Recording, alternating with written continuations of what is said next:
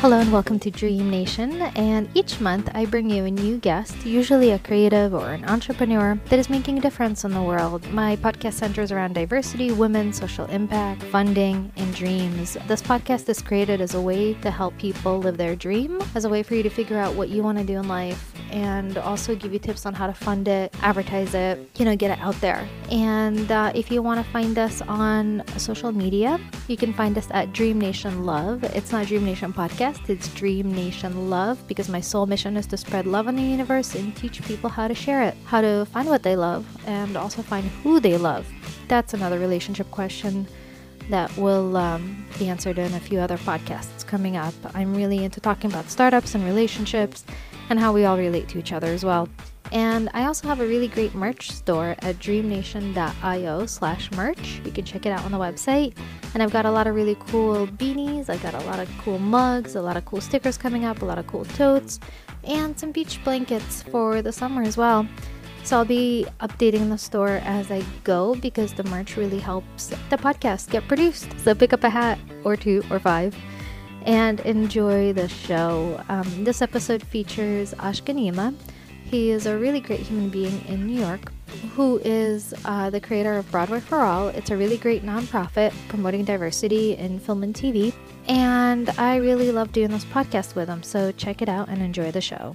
I'm sitting down with Ghanimah today, who is the CEO and founder of Broadway for All. And they're a really awesome nonprofit that promotes diversity in film, TV, and Broadway. They partner a lot of stars with kids and give them a chance to basically be on Broadway, be in film, and study acting.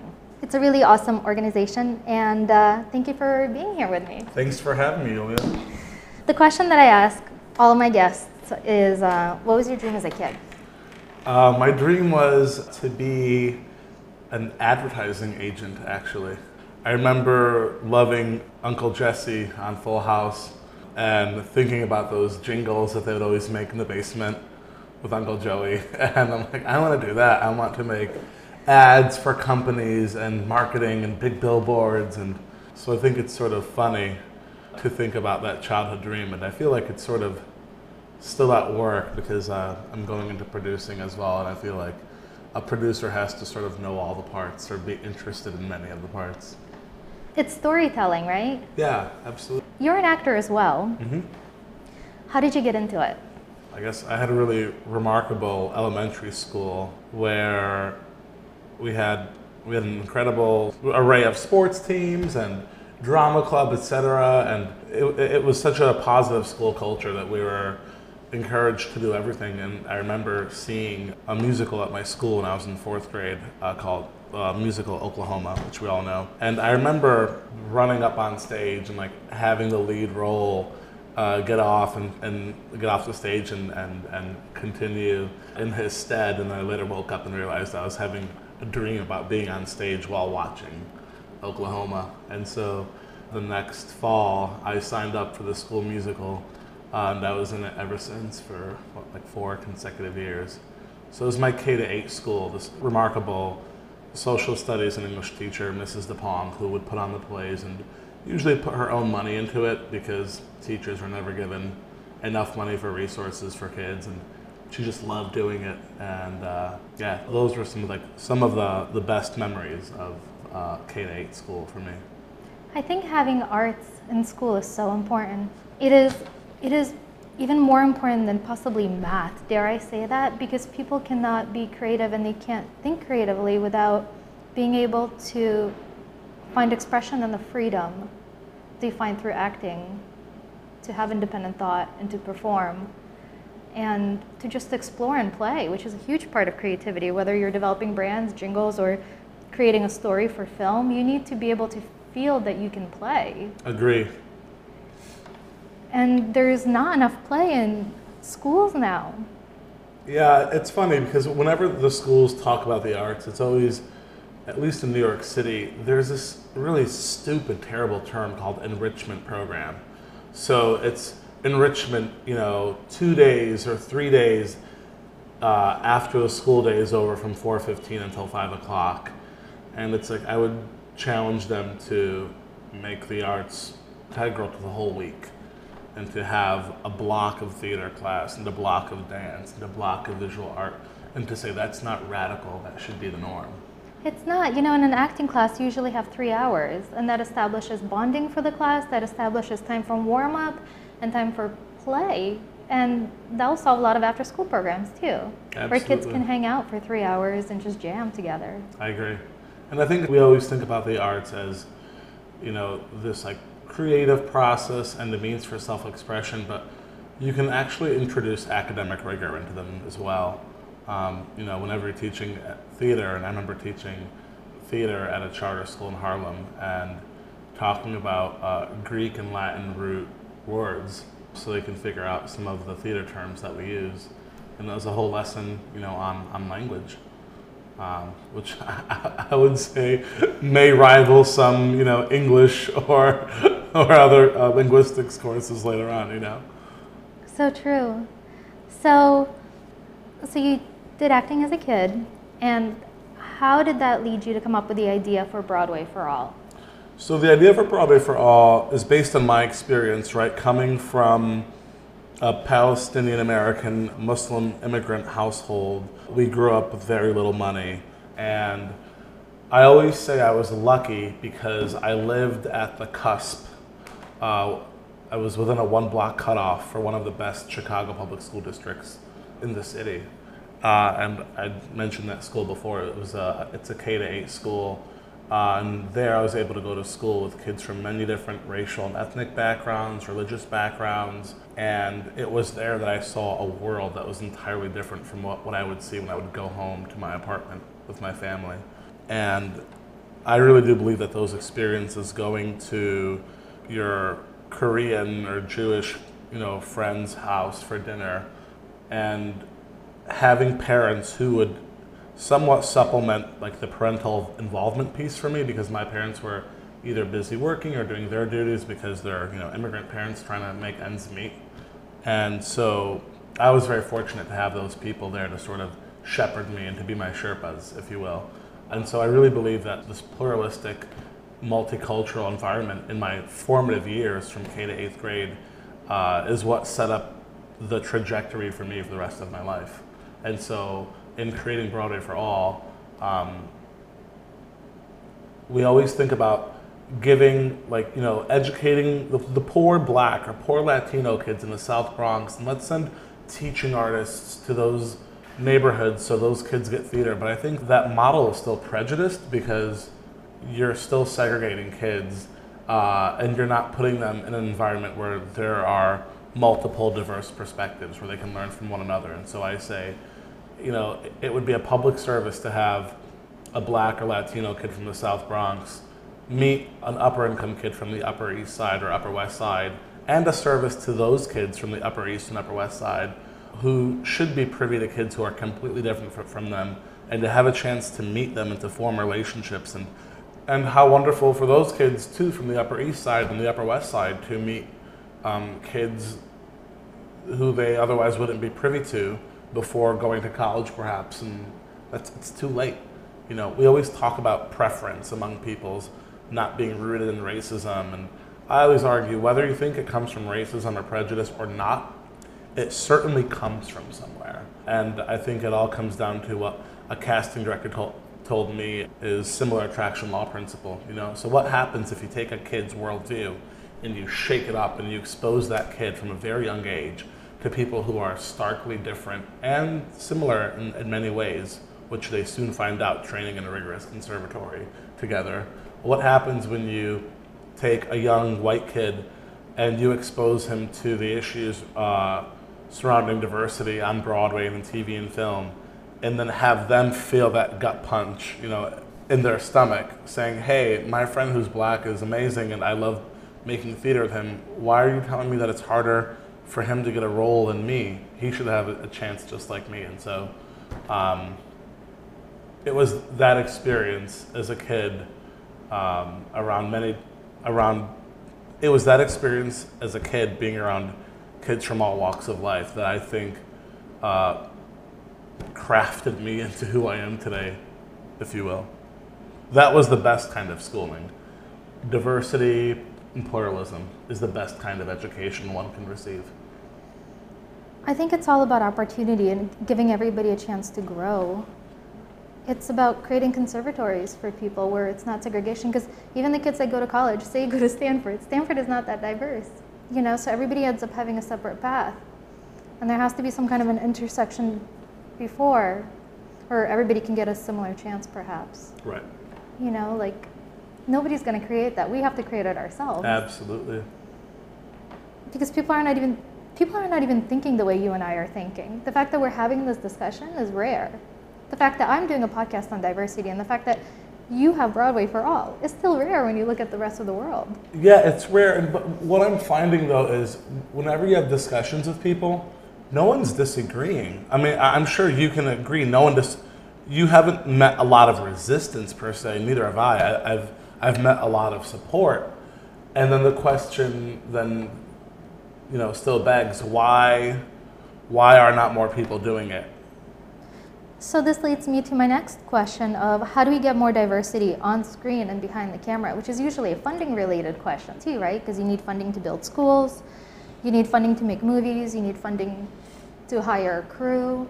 How do we increase diversity on screen? I think your smarter media networks like Netflix, Hulu, and Amazon have figured it out. I forget who said it, but someone from one of these big media companies had said, the days of hiring the MFA in screenwriting are over.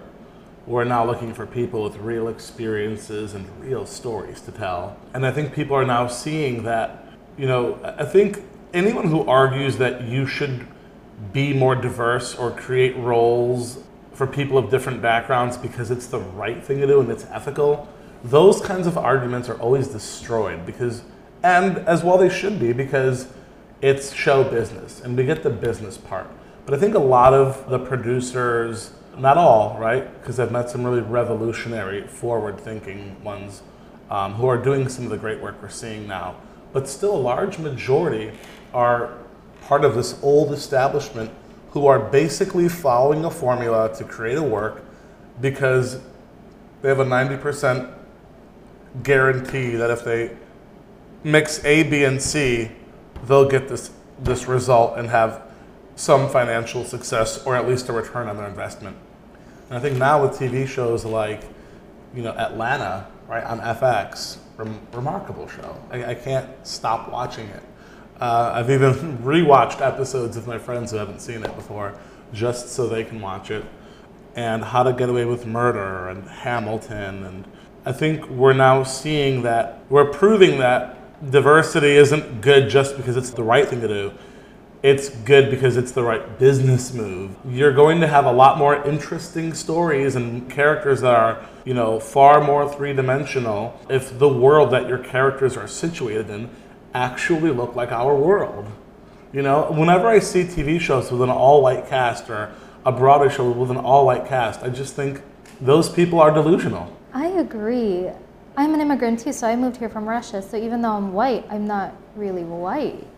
I'm from Russia, but I'm also Jewish, but I'm not really Jewish. So right. I feel like I'm Jewish sometimes, and I'm a Palestinian Muslim. Right. I live in New York City. And all my friends are diverse. And I remember when I first moved here, I would sit and watch Full House and all these shows, and I never felt like I was a part of any of them. Like I never felt myself reflected in any of them. See, I wanted to be them, right? So when I would watch Saved by the Bell, I wanted to be Zach Morris, right?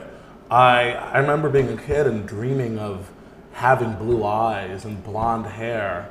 And I remember being in high school and frosting my hair with that gold mascara that was around for 2 years. I can't believe I'm admitting that. That's amazing. But it happened, But we think about institutionalized, racism and the effects on that as kids. Like, how did I, as a kid, and then I had a great, like I told you, a multicultural perspective when I was a kid. Yet I still wanted to be a part of the dominant, powerful race, if you will. And I felt that as a kid because I wanted to be it. So I could have more power. So I could be more valid and more loved and more accepted. Well, it also opens up a larger market too. If you are creating films with Latinos in them, with just a diverse cast, you open up marketing to a whole different segment of people. Especially now with media, right? With these new media contracts like Netflix, it sounds like I'm advertising for Netflix, but I read something recently that said you can have a TV show that has a smaller niche market and it can still do well because of your ability to have it distributed worldwide. And if you have enough people who are interested, it will survive. Right? It doesn't have to have 8 million viewers on a network, right? On one given night. I loved watching Master of None with my mom. I actually started watching it, and then I called my mom and I said, Mom, you have to watch this because this is so similar to our life. Isn't that great? And she called me back and she goes, wow, this is such a great show. She's like, they really capture the immigrant experience. And it's interesting because as a Russian Jew, I can relate to the Indian experience. Yeah, absolutely. Because it's just about emotions and experiences, right? Well, and even as I would even argue as an upper crust from the New England states, you can identify too because everyone knows what it's like to disappoint your parents. Everyone knows what it's like to feel like you're a failure, and everyone knows what it's like to struggle and to try to follow your dreams and to have your parents not understand you. Yeah, and so I always argue, it's a great show when anyone, even non-immigrants, can relate to this immigrant experience, I always say, are you telling a story about immigrants or are you telling a story about the plight of the human experience, which manifests itself in all forms? So speaking about an experience that manifested itself in the form of Broadway for All, how did you get it off the ground? Dreams are really hard to get off the ground. So I was really lucky because when I was getting my MFA at the ART at Harvard University, the university's president sent out an email for a public service fellowship, and they award 10 every year to all students across all schools at Harvard. And I remember putting up this Theater for Diversity project in undergrad at Loyola, which sort of did the same thing where I brought kids from inner city schools in Chicago and suburban schools and had my peers at Loyola train them for a 1-week intensive. And so I said, what if we took this one step further and had a conservatory where we brought kids from all over New York City and beyond, actually. We're now a national not-for-profit based in New York City. And what if we took all these kids from all over, from different walks of life, and gave them a conservatory much like the rigorous ones you see across the country with Stage Door Manor in Interlaken, and hired people currently or recently having worked on Broadway and TV and film. How can we contribute to this new diversity pool? And so I applied, and with the help of the ART giving us access to the production of Porgy and Bess for our kids to go see it, and an actor from that troupe coming on board, and my friend Brandon, who's a musical director, my friend Samantha Eggers, who was in Mamma Mia, who I met at Harvard, all came together and after I won this fellowship to say, how can we get this to happen? I remember calling a principal at a New York City school. His school's on 50th and 10th Avenue. And I was in Russia, actually, when I got the email that I'd won the fellowship, that they approved my idea for Broadway for All. And I quickly emailed him and said, hey, I just won a fellowship to create this really cool idea. I remember being at your school for a meeting when I was a teacher in the New York City Department of Ed. Would you mind if we used it for 5 weeks? Because it's close to Broadway. And the whole conceit of our program is to get kids who live in the South Bronx or in deep in Brooklyn to come to Manhattan to the Broadway Theater District every day with their counterparts from different socioeconomic statuses. And he's like, well, we're going to be here for summer school anyway, so why not have a positive program in a building coexisting with us, and you can come use it for free. And I always say Broadway for All is here today simply because of the kindness of the universe. If you ask, and you ask enough, and you're persistent, and if you truly have a mission that is powerful and that people know you're dedicated to serving, I think you'll hear a lot of yeses.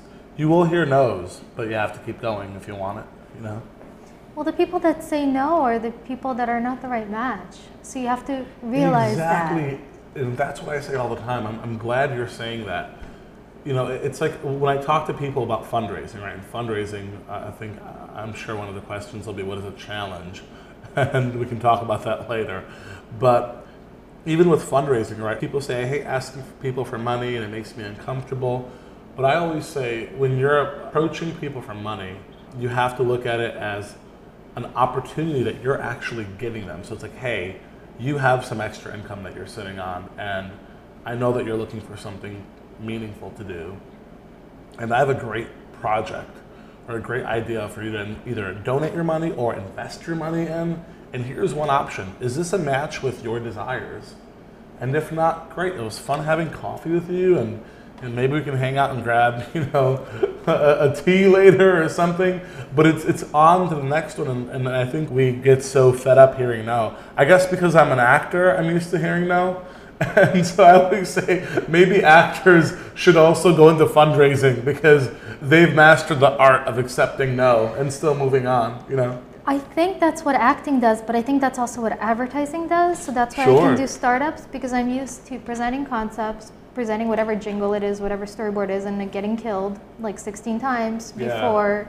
So you just build up a skin and you just go, okay, next. You don't even think about that. You just go, I can create something better. You don't like that one? I'll create something better, and you'll love it. So it's about just doing your thing and knowing that you're doing the right thing and finding people who believe in your thing. Absolutely. I agree. It's about finding your tribe. Yeah. Because I think a lot of people don't think that people have money to invest, or they have all these preconceived notions, but there are a ton of people who have money and want to be a part of something. They just don't know what to be a part of. I agree. And also, we have resources everywhere. No matter where you are, or where you are socially or economically or what have you, we all know somebody who knows somebody. And as long as you are professional and you know what you're asking for and you know why someone should help you, I think you'll hear a lot more yeses than nos. I think we're always afraid to ask. It's like dating and being rejected. It's like, celebrate the no's. Celebrate the no's and have them say no early so you don't waste your time. Yeah. Right? Because you don't want to be 6 months into a relationship and go, oh, crap. Yeah, absolutely. So my next question is, what did you wish that you knew when you first started? How important it is. What I wish I'd known that I know now is how important it is to bring on people who understand infrastructure and organization. I think a lot of us creative types often struggle because we forget about the management part. And I have many theater companies in Chicago, where I'm from, that I adore, that have had trouble because of money and business and operations. And I think we forget that part. So it's like you have to have a great idea, but with that great idea comes great responsibility to execute it. Well, we need these forms sent out, and we need these things, and we need a system for this, and a system for this. Oh, and a system for this. But this system also requires 8 systems, and those require 2 more. Who's following up on your email account that people at large email you on? If you have 2 people monitoring it, is there a check system for that so no one's being answered twice? There's so much that goes into it, and I think what we end up doing is we like to dream really big and then to focus a lot of our funding on these big ideas, but then we forget we also have to fund this logistics person and this person who's making your Excel sheet. And I would say to try to create a microcosm of your idea and really devote time and money to marketing and media and operations and logistics people to make sure that this idea is going to be well supported for execution. I think that's where a lot of us fall short. I think as creatives too, you get so excited and you start running with a ball, and then you're like, wait, I haven't created a goalpost. Wait, there's nobody managing the goalpost. I'm just running with this ball. I'm running on fumes. running on fumes and with no this matter, ball. and I think that's the thing too, right? No matter how great your idea, I think everybody needs to know that your idea is situated on a very strong foundation. That once I give you money, I know that this venture isn't going to crumble because even if you currently don't have a lot of funding, I know that your bases are covered and that you have infrastructure in place. I always say it's infrastructure. And it's also a team. You need to make sure that all your players are playing and everybody's on the team and everybody is awake. And I would say that's one of our biggest challenges, is not having enough people on board. We just never have enough. And I would say we have so many people who email us and say, we'd love to help you, we'd love to volunteer, I'd love to give a few hours here and a few hours here. But someone who wants to donate a few hours here and a few hours here needs somebody managing that donated time. And someone who wants to do this needs somebody to tell them what needs to get done. And so it's like, so you have me bopping around all over the place, and that gets really hard. And we're very lucky to have 2 other year-round employees who work on a mostly volunteer part-time basis. But even that's not enough. And so the problem is right now, like where we're at right now is, we've been funded by some really wonderful corporations, and our budget's in the black, which is very exciting, and we're really thriving after 5 years. And in such a great place, and we've seen such great impact as an organization. But where we are right now is we need our first development director, a full-time person committed to development. Because everyone who meets us says, you should win every grant and prize under the sun. But we need somebody to find those grants and to find those foundation opportunities and to follow up and to apply and to that's a separate art form in itself. And so it comes down to the chicken or the egg. How do you get your first grant to hire a grant developer if you need a grant developer to get it? I know. Now you're going to have like 3,000 people emailing you about wanting to work for you as a grant writer. I hope so. I always say it's going to be so easy to get our first grant, and then the rest will keep pouring in. And that's the other thing too is once, I will say that, this project, one principal says that he liked that the project came from Harvard and that he liked that his kids could have access to that name and people who went to that school. And I think people just want to know that you're vouched for. And so once one corporation came on board and gave us a big gift, we then had 3 other large corporations come on board and say, well, hey, how can I help too? And so I think people just want to know that you're secure and that their donation is in good hands. And so I think, when you're starting out, you need to do a really good job to make sure that you're operating in the most professional way possible and that you have a small infrastructure, even if you haven't even piloted your project yet. That's actually the most basic thing of fundraising. Once you have somebody to sign on, it signifies success. So other people just sign on automatically almost. It's a very common thing in fundraising. So I have 2 more questions to ask you, and then it's 4:02. And Aljat, what are some of your success stories? What's really remarkable about Broadway for All is that we always say our goal is to train a diverse group of students across the country in musical theater, drama, and dramatic writing, who will then have the skills they need to go off into the world as actors, writers, producers, creatives, and even artist advocates, because as we know, many people who leave conservatories will still go into another field. And to say, that's great, but we still want you to use that fire in your belly that you got at Broadway for All to always advocate for inclusive work for all people, and to not be colorblind, to be color conscious, to be disabled conscious, to be transgender conscious and gender conscious. We have 3 kids that made their Broadway debuts recently in Matilda, Finding Neverland, The King and I. We have 1 student who's currently playing one of the older sons on Showtime's Billions. And our kids are working in commercials across the city and in various off-Broadway and tri-state area theaters. But I would say perhaps my favorite success story is one in which we had our kids go see Fun Home on Broadway thanks to Fun Home producer Barbara Whitman. And there was a comment made from one of our students that some can take as like pretty foul and homophobic. And I remember hearing that after they saw Fun Home, the kids hashed out that problem together and made up, and the child apologized, and they're working together harmoniously. And I think about that social justice piece, right? So you're not just learning from Broadway's and TV and film's best, but that you're also learning how to be a good citizen. And, like we tell them, you make the best art through diversity of perspective, but you also become a better human being through diversity of perspective, and to sort of think outside yourself.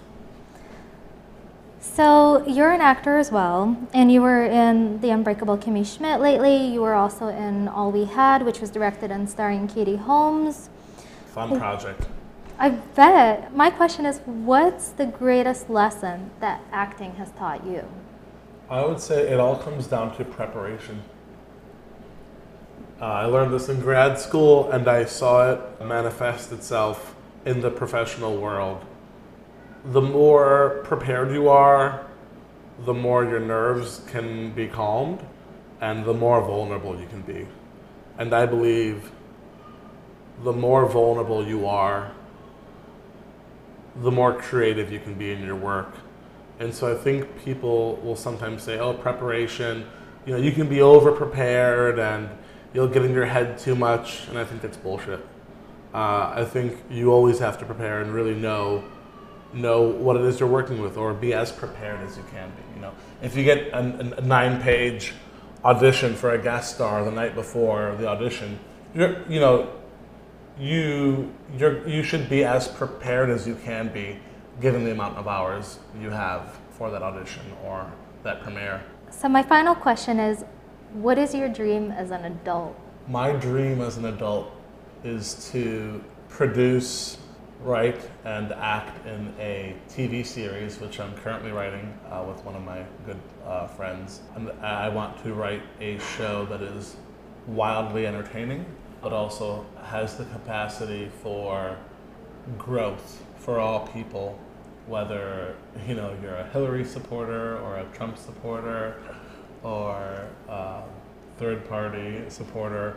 A show that teaches all people their capacity to, again, think beyond themselves and to practice empathy and to do better and to always try to be the best version of themselves. Because at the end of the day, if you think about imperialism or countries still participating in ethnic cleansing, I think what we all want is feeling valid and loved and worthy, And everybody believes they're doing the right thing. That's why this Absolutely. world is so complicated. Well, and that's why I always say, when you look like me, sometimes you could play like the funny, crazy people, or you could play the villains. And the thing about the villains is people always think they're doing good, no matter what. I always say, I don't think anybody is born inherently evil. No, they all think they're doing good, and that's how you play a villain. You become very convinced that whatever you're doing is the right thing to be doing. Absolutely. Because there are no villains. I agree 100%. Yeah.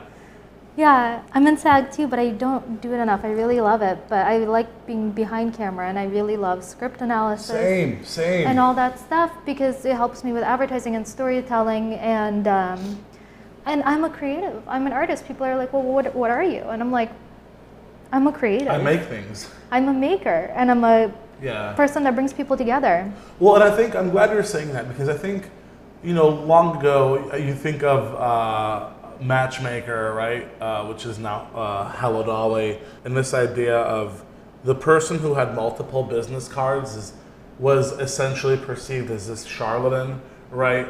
Someone who does a bunch of things but can't do any of them well.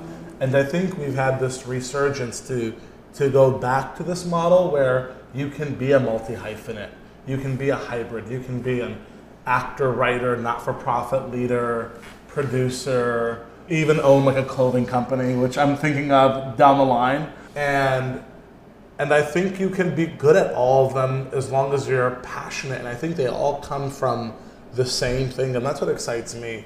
I always say, the day I start doing the same thing for the rest of my life, like, I'm ready to be dead. Kill me then.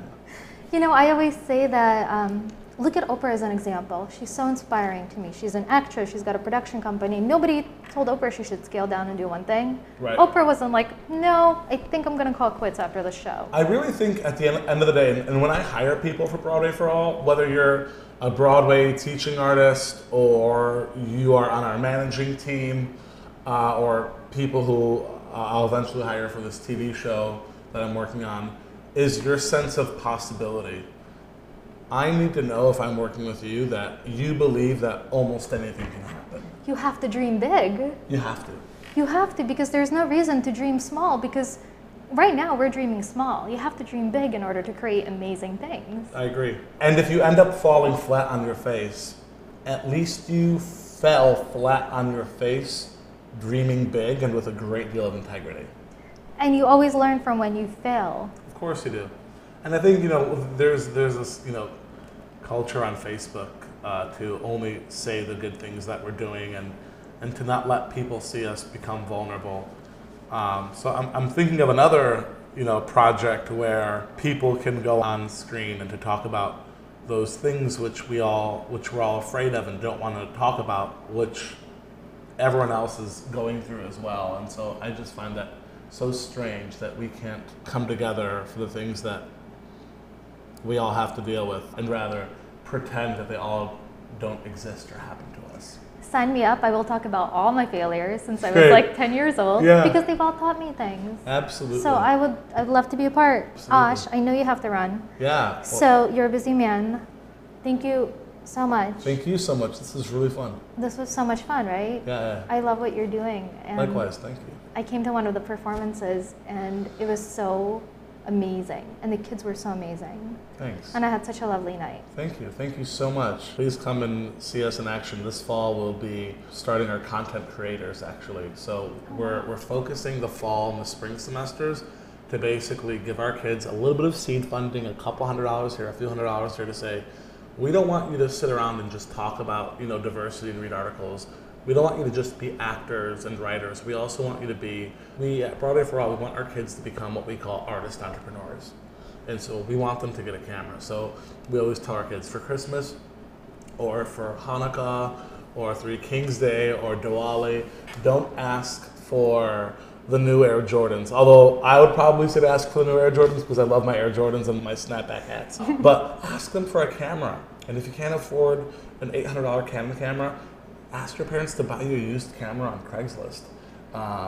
And to buy you a used MacBook Pro and to start making movies. And even if it sucks, it's okay because you're gonna get better. And what's exciting about that is you have our kids, who live in the West Village, teaming up with our kids who live in Bed-Stuy and the South Bronx, coming together to create. And so we call them our content creators.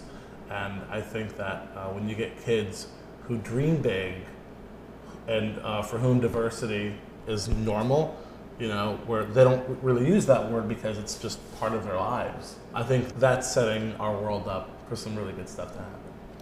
And where can they find you online? They can find us at broadwayforall.org. Awesome. Thank you so much. Thank you. Thanks for tuning into the show. I hope you enjoyed it. Please share on Twitter, Instagram, and Facebook at Dream Nation Love. It's not Dream Nation Podcast, it's Dream Nation Love, because I think my single mission in life is to teach people how to love a little bit more, and together we can save the world. So it's Dream Nation Love. Share it with your friends. Have a great day and go out and make the world a better place.